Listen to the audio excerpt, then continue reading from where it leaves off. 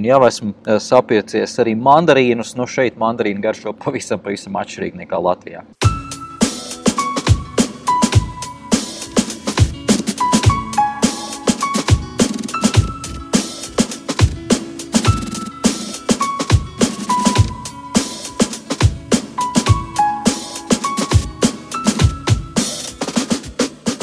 Mans vārds Aldis Putniņš, un šis ir podcasts Restarts.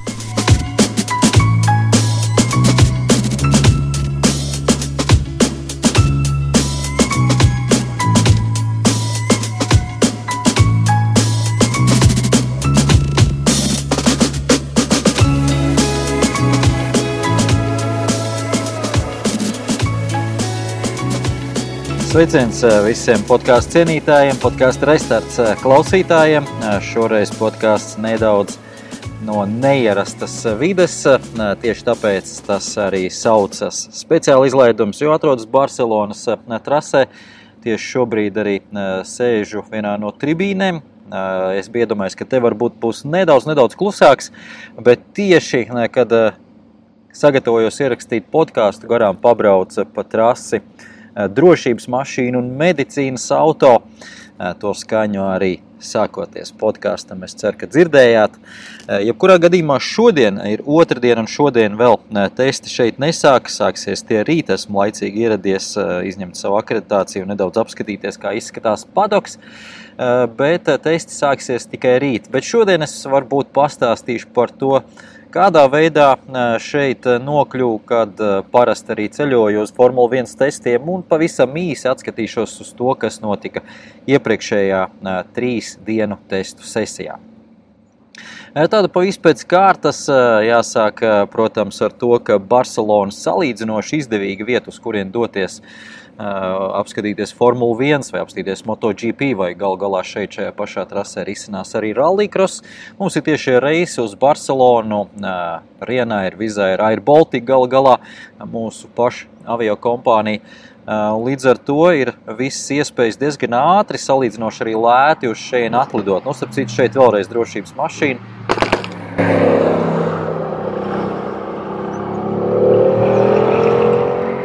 Es sēžu pie 10. pagrieziena Lasaikas līkuma, un šeit arī medicīnas auto. Izskatās, ka šodien tiek testēta trasta, kā brīva trasta, kā izskatās, ka kādu brīdi viņas te pabraukāsies man fonā. Jā, bet atgriežoties pie Barcelonas, tieši tā viegli nokļūt līdz Barcelonai, tiešais reis 3,5 stundu lidojums, easy peasy, esi klāt. Turklāt viss iespējas apvienot Barcelonas apskatīšanu ar posma apmeklēšanu, un pilnīgi noteikti arī var izbaudīt spāņu dzīves stilu. Vismaz man Spānijas dzīves stils un kultūra ļoti iet pie sirds jau vairākas gadus, tieši tāpēc arī dodos šeit uz Spāniju. Galā šeit ir arī futbols, ko ārkārtīgi cienu, arī pats spēlēju daudz, skatos futbolu, un arī šonedēļ vienkārši absolūti ideāla situācija. Ir gan Champions League, kur spēlē gan Real Madrid, gan Barcelonas komandas, gan nākamā nedēļa vēl ir arī El Clasico, kas nozīmē, ka spēlē lielie Spānijas grandi viens pret otru, tā kā iespēja ir visu to apvienot un izbaudīt. Un pieliekam vēl klāt arī to, ka laikapstākļi, protams, fantastiski. Vakardien pa dienu, kad atlidoja, bija 21 grāds plusā, Rīgā +4, +5, Latvijā apmēram tādi tie laikapstākļi bija, lai gan lidojot prom arī diezgan smuks laiks un saulīt spīdēja, tomēr, protams, šeit jau ir klāt pavasars, viss zied. Vēl nav, protams, tas vasaras karstums, kas jau atkal ir neizturams no otras puses, līdz ar to, manuprāt, kārtējo reizi ideālais laiks, lai dotos uz tejieni, saīsinātu Latvijas ziemu un slapdraņķi un nedaudz arī paņemtu D vitamīnu. Jau esmu sapiecies arī mandarīnus, šeit mandarīnu garšo pavisam atšķirīgi nekā Latvijā. Lai kā, tagad nedaudz pa trasi vairāk. Trasi ir apmēram 30 km no pašas Barcelonas centra. Trasē pirmoreiz 91. gadā šeit notika sacensības tieši Formulā 1 92. gadā. Atceramies, Barcelonā norisinājās Olimpiskās spēles. Barcelonas Olimpiskās spēles, tas notika arī starp citu Montjuic kalnā, tur ir Olimpiskais stadions, un šajā Montjuic kalnā tas ir arī citā sakarā motorsporta līdzstējiem ļoti zīmīga vieta, jo galā tur arī iepriekš bija Spānijas lielās balvas izcīņas trase pa šī kalna parka ielām risinājās. Esmu tur bijis apskatīties, pastaigāties, un tur vēl joprojām tās ielas, vismaz daļa no ielām ir saglabājušās tieši tādas pašas, kādas tās bija 70. gados. Līdz ar to, ja paskatāmies pirms tam arhīvu video, varam atpazīt trases konfigurāciju ielas, kas joprojām tur atrodas. Šobrīd tur brauc sabiedriskais transports un ar ielas mašīnu tur var izbraukt, bet 70. gados līdz pat 76. gadam tur norisinājās Formula 1 sacīkstes. Atceramies, tas vēl bija Jackie Stewart laikos. Jāsaka, diezgan arī ar traģiskiem iznākumiem, līdz ar to visai pašsaprotam, ka šī sacīkste un šī trase tika izslēgta no kalendāra. 91. gads atgriešanās Spānijai, 92. gadā šeit olimpiāda, un starp citu šajā trasē notika arī viena no disciplīnām riteņbraukšanas komandu brauciens, starts un finišs tieši šeit, cirkuita Barcelona-Catalunya. Barcelona-Catalunya šis jaunais nosaukums ir tikai pāris gadus, gan jāsaka, vairāk arī pateicoties tam, ka šeit vietējā pašvaldība to visu atbalsta, un, protams, Barcelona šeit arī mēģina kaut kādu veidu aktivitātes ar neatkarību, uzsākt Katalonijas neatkarību, tā kā tam varbūt nedaudz arī politisks, viss ir fons, lai nu kā, tas ir jaunais pilnais trases nosaukums šobrīd. Un trasē notiek divi lielie notikumi, galvenie Formula 1 posms tradicionāli māja vidus un MotoGP posms sākums jūnija vidus, 1. vai 2. nedēļa, kā kuru reizi. Protams, ir arī rallycross čempionāta posms arī pavasarī, bet jāsaka, no mēroga viedokļa, protams, rallycross ir krietni mazāks izmantot tikai šeit pēdējo sektoru no trases, tieši pie šī pēdējā sektora šobrīd es sēžu un skatos uz to. Un lielā mērā, protams, rallycross arī nenodrošina to skatītāju skaitu, jo šeit apkārt it kā ir ideāla vieta rallycrossam, jo tribīnes ir tiešām visapkārt, skatītājiem iespēja sēdēt un tā kā stadionā uz to visu skatīties, bet tā ir knapi 1/4 daļa no ietilpības, kas šajā vietā, kas šajā sektorā ir pieejama, man liekas, pat vēl mazāk, jo kopējā ietilpība Barcelonas trasē ir 140 000, un uz MotoGP sacīkstēm šie 140 000 faktiski arī tiek aizpildīti. Uz Formula 1 varbūt pēdējos gados vairs ne pilnībā, jo Fernando Alonso laiks ir nedaudz pagājis. Carlos Sainz tagad ir uzņēmies to stafeti Spānijā, varbūt vēl nav to pilnībā tā pacēls tajā līmenī, kur bija Fernando Alonso, bet iespējams arī viņam tas izdosies, un ap 100 000, jebkurā gadījumā tas apmeklējums ir arī Formula 1 sacīkstēm šeit. Ja vēl runājam par transportu no Barcelonas uz trasi, protams, ir iespēja ņemt automašīnu, nomāt jau lidostā, ja plānojat turklāt kaut kur arī braukāt riņķi apkārt, bet ja paliekat pašā Barcelonā, tad ņemt mašīnu ir diezgan nesaprātīgi, jo tur, kur atstāt mašīnu, ir diezgan grūti, viss ir maksas turklāt, un, ja plānojat apmeklēt pašu Barcelonas centru, tad pat ieteiktu neķēpāties ar automašīnas nomu, turklāt tas ir pietiekami dārgi, viss arī apdrošināšanas, tie, kas ņem, noteikti zinās, ir jāņem viss pilnā apmērā, jo, citādi pretējā gadījumā diezgan te var iepērties nepatikšanās. Jebkurā gadījumā sabiedriskā transporta sistēma Barcelonā ir ļoti laba un nāk tiešā vilciena līnija no lidostas līdz šeit pat trasei. Gluži pie paša trases tas nav, tas ir apmēram pāris kilometrus no trases, pat mazāk, varbūt nedaudz ciematiņš Montmelo. Saucās ir tiešā līnija cauri visai Barcelonai, R2 līnija, tā kā ir iespēja braukāt atpakaļ uz centru, jo dzīvojat centrā vakaros izbaudīt Spanish lifestyle ar visām tapām un bāriem, apmeklējumiem, futbolu un tā tālāk, un pa dienu, protams, apmeklēt trasi. Ar kājām tas ir gājiens no Montmelo līdz šai trasē apmēram pusstundas vieglā solītī. Turklāt ir jāskatās, no kuras puses trasē jāiet iekšā, no kuras ieejas attiecībā, kurā vietā jums ir sēdvietas. Lai nu kā es parasti šo trasu apmeklēju uz Formula 1 testiem, uz Formula 1 posmu esmu bijis uz MotoGP vai vairākiem posmiem, uz rallycrossu. Šeit, tā kā jāsaka, šī ir viena no tām trasēm, kur esmu apmeklējis visvairāk. Tā kā diezgan labi šeit arī pazīst šo situāciju. No otras puses neesmu šeit bijis tā tīrā skatītāja statusā, un ja jūs man prasīsiet, kura ir labākā sēdvieta tribīnēs, tad es nemācēšu pateikt. Šobrīd es sēžu šajā tribīnē, kas ir pie 10. pagrieziena, pie Lasaiksa pagrieziena, bet šī ir tā saucamā tribuna VIP, un šī ir pieejama no trases iekšiena no padoka. No padoka ved speciāls tiltiņš un celiņš uz šo tribīni, un līdz ar to šī tribīne nav pieejama parastam skatītājam, tā tad ir jābūt kaut kādai VIP pieeja, jo tas pieeja ir tikai no trases iekšienes no paša padoku puses. Līdz ar to tie, kas varbūt ir apmeklējuši šo trasi klātienē un bijuši kaut kādās tribīnēs, var padalīties ar saviem iespējiem un komentāriem, kur tad ir labāk sēdēt un skatīties. Mans viedoklis ir, ka šajā trasē Formula 1 sacīksts varētu nebūt pašs aizraujošākos pēdējos gados, tā vismaz ir pierādījies. Protams, ir kaut kāda veida intrigas, kad divi piloti saskrienās pirmajā vai otrajā pagriezienā, kā tas bija savulaik ar Mercedes komandas biedriem Nico Rosbergu un Lewis Hamiltonu, un tad rodas intriga un pavisam cita veida apgriezieni ir sacīkstē, bet ja nekas tāds liels nenotiek, tad tieši no apdzīšana viedokļa pārāk daudz iespējas apdzīšanai nav mūsdienu Formula 1 mašīnām. Tieši kā jau teicu, šis viens no līkumiem, arī 10. ir tāds tipiskāks, pēc garas diezgan taisnes, diezgan spēcīgi bremzēšana un atpakaļejošs līkums, nedaudz arī nepārredzams kreisais pagrieziens, bet kopumā tomēr to apdzīšanu nav pārāk daudz. Taču no testu viedokļa absolūti ideāla trase, garas taisnes, divas ļoti ātri pagriezieni, pirmais un otrais sektors izcili, lai notestētu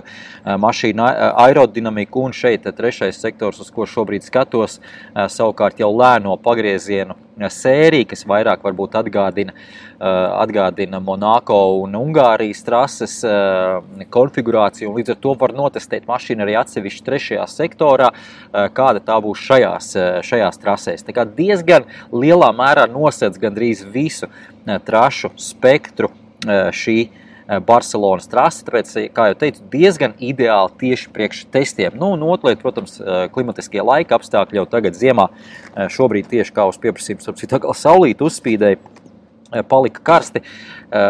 Šobrīd ziemā Latvijā vismaz ir ziema, februāra beigas, šeit jau plus 20 pa dienu un viss ir kārtībā. Protams, ir bijis, ka arī šeit uzsniegs sniedziņš. Februārī ir tādi testi arī gadījušies, bet biežāk tomēr šeit viss ir kārtībā.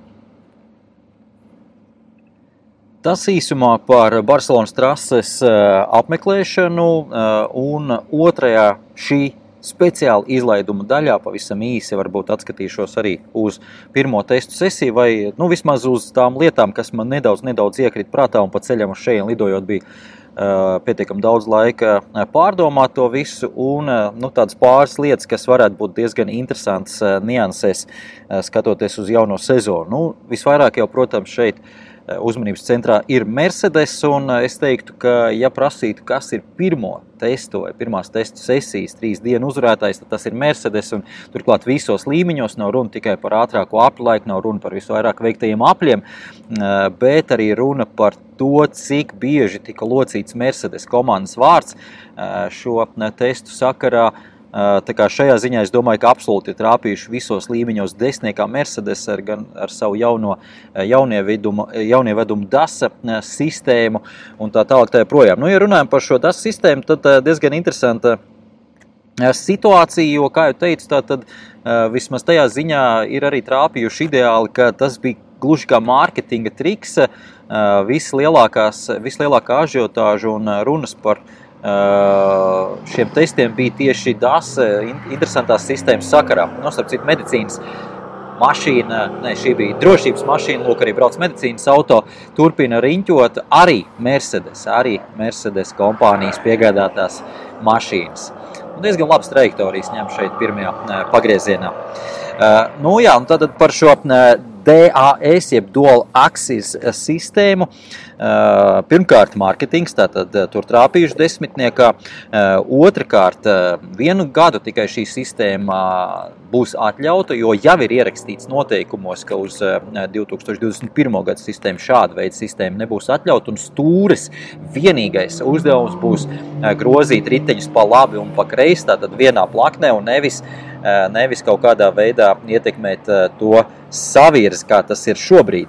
Līdz ar to tas jau ir aizliegts uz 21. gadu, un Mercedes šajā punktā atkal ir trāpījuši ideāli, jo šobrīd viņi pat var īpaši neslēpt šo sistēmu, var ar to palepoties, palielīties, jo konkurentiem ir ļoti maz laika to nokopēt, un šobrīd jāsaka tā, ka konkurentiem ir pamatīgs galvasāps, viņiem ir jāizpēta, vai šī sistēma ir pietiekami efektīga, pietiekamu atdevi dod, lai būtu vērts to kopēt. Pēc dažādiem avotiem esmu dzirdējis, ka ir vajadzīgs no 2 līdz 6 mēnešiem, kā kurš te izsakās šobrīd, lai šo sistēmu nokopētu un ieviestu absolūti no nulles citas komandas.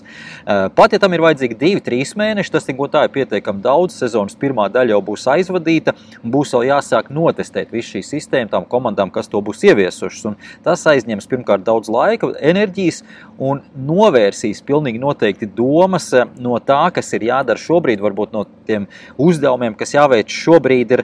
Un tādā ziņā, es domāju, tā ir vēl viena lieta, kur Mercedes ir tāds sitiens pavēderē visiem saviem konkurentiem šajā sakarā, jo šobrīd arī Ferrari ir daļa no saviem darbiniekiem un sava resursa jāvelta tam, lai viņi izpētītu, vai ir vērts šo sistēmu vispār ieviest un gatavot, un cik tas dotu atdevu kaut kādā veidā. Skaidrs, ka tas novērsīs viņu domas no tiem uzdevumiem, kas bija plānā, kas bija jāveic tāpatās jebkurā gadījumā. Tā kā es domāju, ka šeit arī Mercedes ir ideāli trāpījuši. Un šeit vēl tāda trešā interesantā lieta, kas vairāk tā kā varbūt sazvērestības teorija, bet jebkurā gadījumā arī ar to es padalīšos. Man ienāca prātā, ka diezgan aizdomīgi bija viss šī lieta ar to, ka James Ellisons, Mercedes tehniskais vadītājs, tik ļoti atklāti intervijā stāstīja gluži kā preses konferencē par šo DAS sistēmu. Viņiem bija gatavs jau nosaukums un vārds, ko, protams, mēdī momentā paķēra un izplatīja tālāk. Un tas tika, protams, ne jau niansēs, tur viss tika stāstīts, bet neko neslēpjot, viss tika izstāstīts, apstāstīts, cepur nost Mercedes par to, bet vai tomēr šeit nav kaut kādā veidā netiek slēpts kaut kas cits, kaut kas vērtīgāks, svarīgāks, jo šobrīd visi, tas ir tā kā īsts burvju mākslinieka triks, jo tā galvenā lieta ir ne jau kā to triku uztaisīt, galvenā lieta ir novērst skatītāja uzmanību uz kaut ko citu tajā brīdī, kad tu dari to triku. Un neskapēc man radās tāda sajūta, ka šeit varētu būt līdzīga situācija, ka visi šobrīd ir koncentrējušies uz to DAS un redz to DAS, kamēr Mercedes patiesībā dara kaut ko citu. Vai ar to sistēmu, vai ar pilnīgi kaut kādu citu sistēmu. Es nezinu, varbūt, protams, es kļūdos, bet man tāda doma ienāca prātā. Lai kā, arī es domāju, ka man vienīgajam gan jau arī, ka konkurentiem kaut kas līdzīgs ir ienācis prātā, un jebkurā gadījumā šobrīd ir Mercedes tas pārsvars arī šajā ziņā, protams, psiholoģiskajā ziņā, strateģiskajā ziņā. Viņi ir likuši domāt, iespringt konkurentiem, vai ir vērts par to domāt, vai nav vērts par to domāt. Viņi pat vēl īsti nezina, neviens no konkrētiem nav noskaidrojuši, cik ir šī sistēma patiesībā vērtīga, cik tā reāli sekundes dos uz vienu apli, vai cik ļaus vairāk apļus nobraukt ar viena un tā paša komplekta riepām. Tā kā tas arī vēl ir diezgan aizklāts jautājums. Un vēl viena lieta, arī Mercedes komandas sakarā, ko gribēju parunāt, ir Mercedes un Racing Point, tāda interesantā, dīvainā laulība, ja tā varētu teikt, jo jau teicu iepriekš, tad šajā sezonā Racing Point rozā automašīnas ir faktiski nokopēta pagājušā gada V10 Mercedes mašīnu modelis. Un lielā mērā šeit arī jautājums, kāpēc tas netika darīts agrāk. Protams, ja tas būtu viss ļoti vienkārši izdarāms un varētu ņemt un vienkārši kopēt labākās mašīnas, tad jautājums, kāpēc citi to nedara un kāpēc citi jau līdz tam nav aizdomājušies. Gala rezultātā tā lieta tāda, ka tas nav nemaz tik vienkārši. Protams, tas, kas ir redzams, viss virsbūvē, tā ir viena lieta, daudz lietas, viss apslēptas zem pārsegiem, aptecētājiem un tā tālāk. Racing Point gadījumā tas viss kļūst loģiskāk, jo šobrīd arī Racing Point komanda iet uz to, ka viņi aizvien vairāk un vairāk detaļas ņem no Mercedes, tādēļ ir šis jaudas agregāts, transmisijas sistēma, ir arī balstiekārtas atsevišķas detaļas, kas pēc noteikumiem ir atļautas. Un otra lieta, ka šobrīd ir tāda kaut kāda alianse krietni stingrāk izveidojusies starp Racing Point komandas jauno īpašnieku Laurencu Strolu un Mercedes komandas vadītāju Toto Wolfu.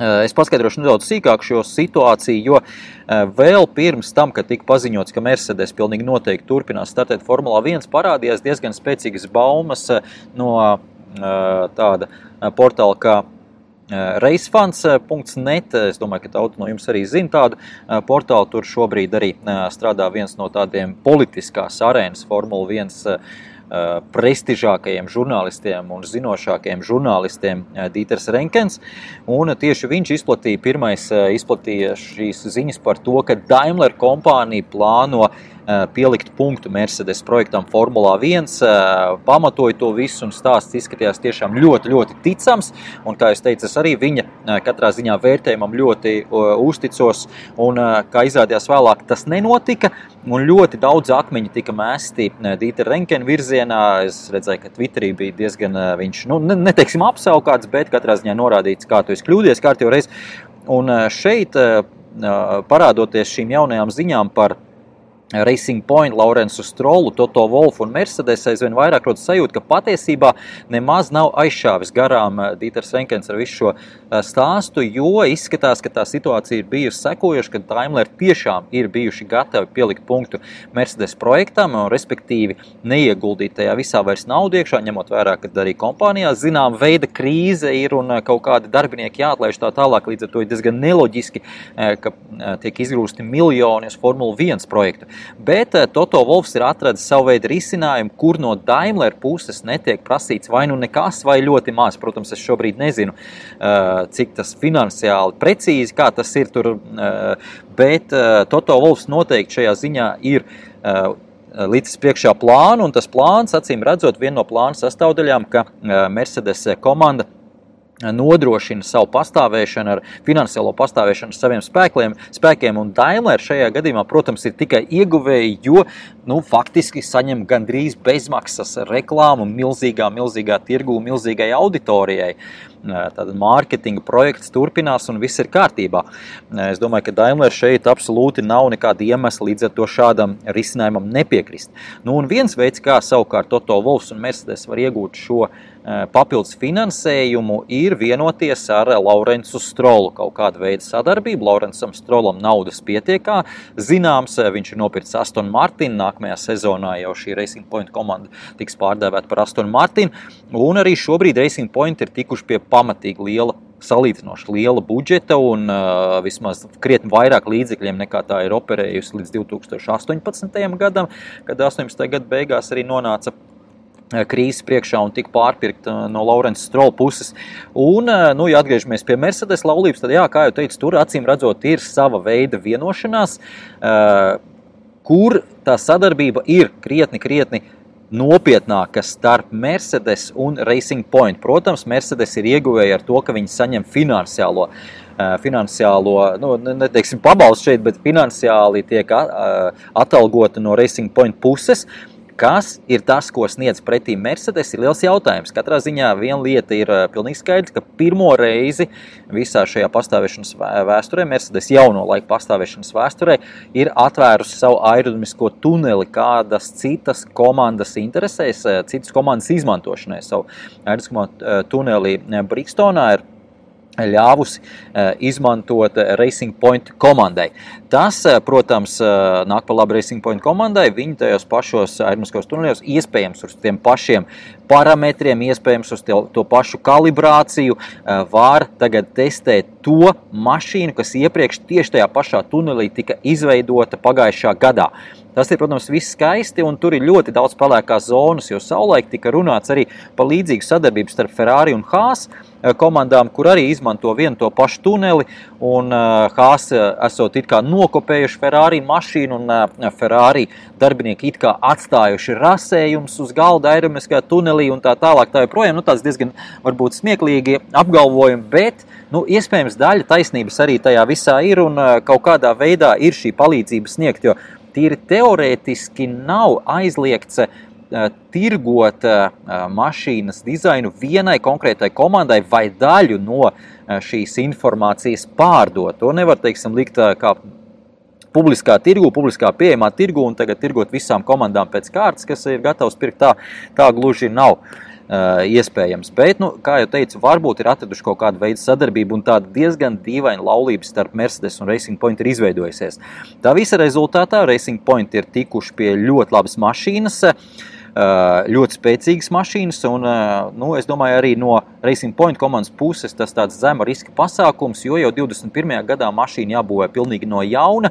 Šī mašīna arī viņiem tika būvēta no jauna, jo iepriekšējā gada modelis nonāca nedaudz tādā tehniskajā strupceļā un netika attīstīts tālāk uz 20. gadu. Un līdz ar to viņi ieguldījās diezgan daudz, lai pilnīgi no nulles uztaisītu šo V10 modelim ļoti līdzīgo mašīnu. Bet, kā jau teicu, tam nebija vismaz tāds liels risks, jo pat, ja tas projekts neizdotos, zemāk viņi par 19. gada rezultātiem un sniegumu visdrīzāk tāpat nenokritīs.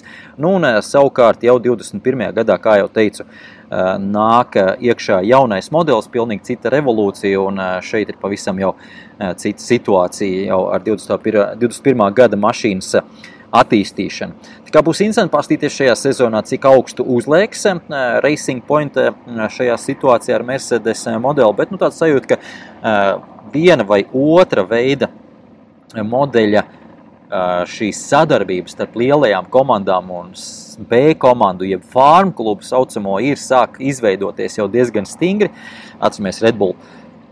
Protams, ir Alfa Tauri komanda, Ferrari komandai ir savā ziņā gan Haas, gan Alfa Romeo, un nedaudz atšķirīgos amploā tehniskais vairāk ir ar Haas, savukārt pilotu sadarbībā vairāk ar Alfa Romeo. Un redzam, šobrīd Mercedes ir vairāk salauzājušies ar Racing Point. Mums paliek vēl McLaren, Renault, tad komandas, Williams komandas, kas pagaidām nav tādas stingras alianses izveidojušas. Redzēsim, kā tas notiks tālāk. Un pat pēdējā lieta, ko šajā salīdzinoši īsajā podkāstā es mēģināšu pusstundā iekļauties, jo, kā jau teicu, šis tāds speciāli izlaidums ir īsajā podkāstā gribēju pastāstīt, bija diezgan īsa ziņa par Romainu Grosjeanu. Viņš starplaikā starp testiem bija izrunājies diezgan par to, ka nav vienlīdzīga situācija Formulā 1, un ka nav līdzvērtīgi visiem pilotiem, protams, pilotam jābūt ir labākā komandā, labākā mašīnā, lai viņš varētu izcīnīt uzvaras un godu piedestāls. Ko lai saka, atbildot uz Romainu Grosjeanu šāda veida apgalvojumiem, labrīt, Romain, es domāju, ka tas visiem ir skaidrs diezgan jau sen, un tas nekādā veidā nevar būt attaisnojams no pilotu puses, kāpēc tagad viņš uzrāda vājus rezultātus, jo galu galā katram pilotam sava karjera ir jāveido nevis vienas sezonas ietvaros, bet daudz sezonu ietvaros. Un ja Romains Grosjeans regulāri būtu ātrāks par to pašu Kevinu Magnusenu, katru sezonu sistu pušu pīšļos Kevinu Magnusenu, tad nebūtu nekādas problēmas viņam celt savas akcijas pilotu tirgu, iegūt labākus kontraktus labākās komandās, tikt ātrākās mašīnās un cīnīties par čempionu titulu, jo tieši tā tiek veidota tava pilota karjera Formulā 1. Tā kā šeit kaut ko sūdzēties par to, ka viņam ir pieejama vājāka mašīna, ir diezgan smieklīgi. Viņš, manuprāt, nav izdarījis pietiekami daudz, lai būtu nopelnījis ātrāku mašīnu, un ja godīgi, es būšu pavisam skarbs, man liekas, ka Romaina Grosjeana karjera Formulā 1 ir ievilkusies pārāk ilgi, un šajā ziņā es pat teiktu, ka viņam ir palaimējies, ka viņš joprojām šeit atrodas. Es biju ļoti pārsteigts, ka arī uz šo sezonu tika pagarināts līgums Haas komandai un Dieteram Ginteram Steinertam arī ar Romēnu Grožānu. Nu, redzēsim, kā viņiem būs duelis jaunajā sezonā. Katrā ziņā pagājušajā gadā tur dzirkstelis gāja pa gaisu ar Kevinu Magnusenu, un tas viss, starp citu, būs ļoti skaisti atainots arī jaunajā Drive to Survive Netflix seriālā, ko jau pareklamēja iepriekšējā šajā restarts podkāstā. Man te helikopters sāk lidot virs galvas diezgan tuvu un izskatās, ka jums noteikti arī tas varētu būt dzirdams, tā kā fona skaņas ir diezgan nopietnas. Ar to es arī šoreiz likšu punktu šim podkāstam. Paldies, ka klausījies. Es ļoti ceru, ka man sanāks laiks un enerģija arī rīt ierakstīt podkāstu. Tātad šie speciāli izlaidumi vismaz plānā man ir katru dienu. 100% es apsolīt nevaru, jo jāskatās, kā šeit būs ar darbu apjomu, bet ļoti, ļoti liela cerība ir katras dienas izskaņā tādu nelielu atskaitību no Barcelonas trases testiem jums piedāvāt. Paldies, ka klausījies. Tiekamies trasē.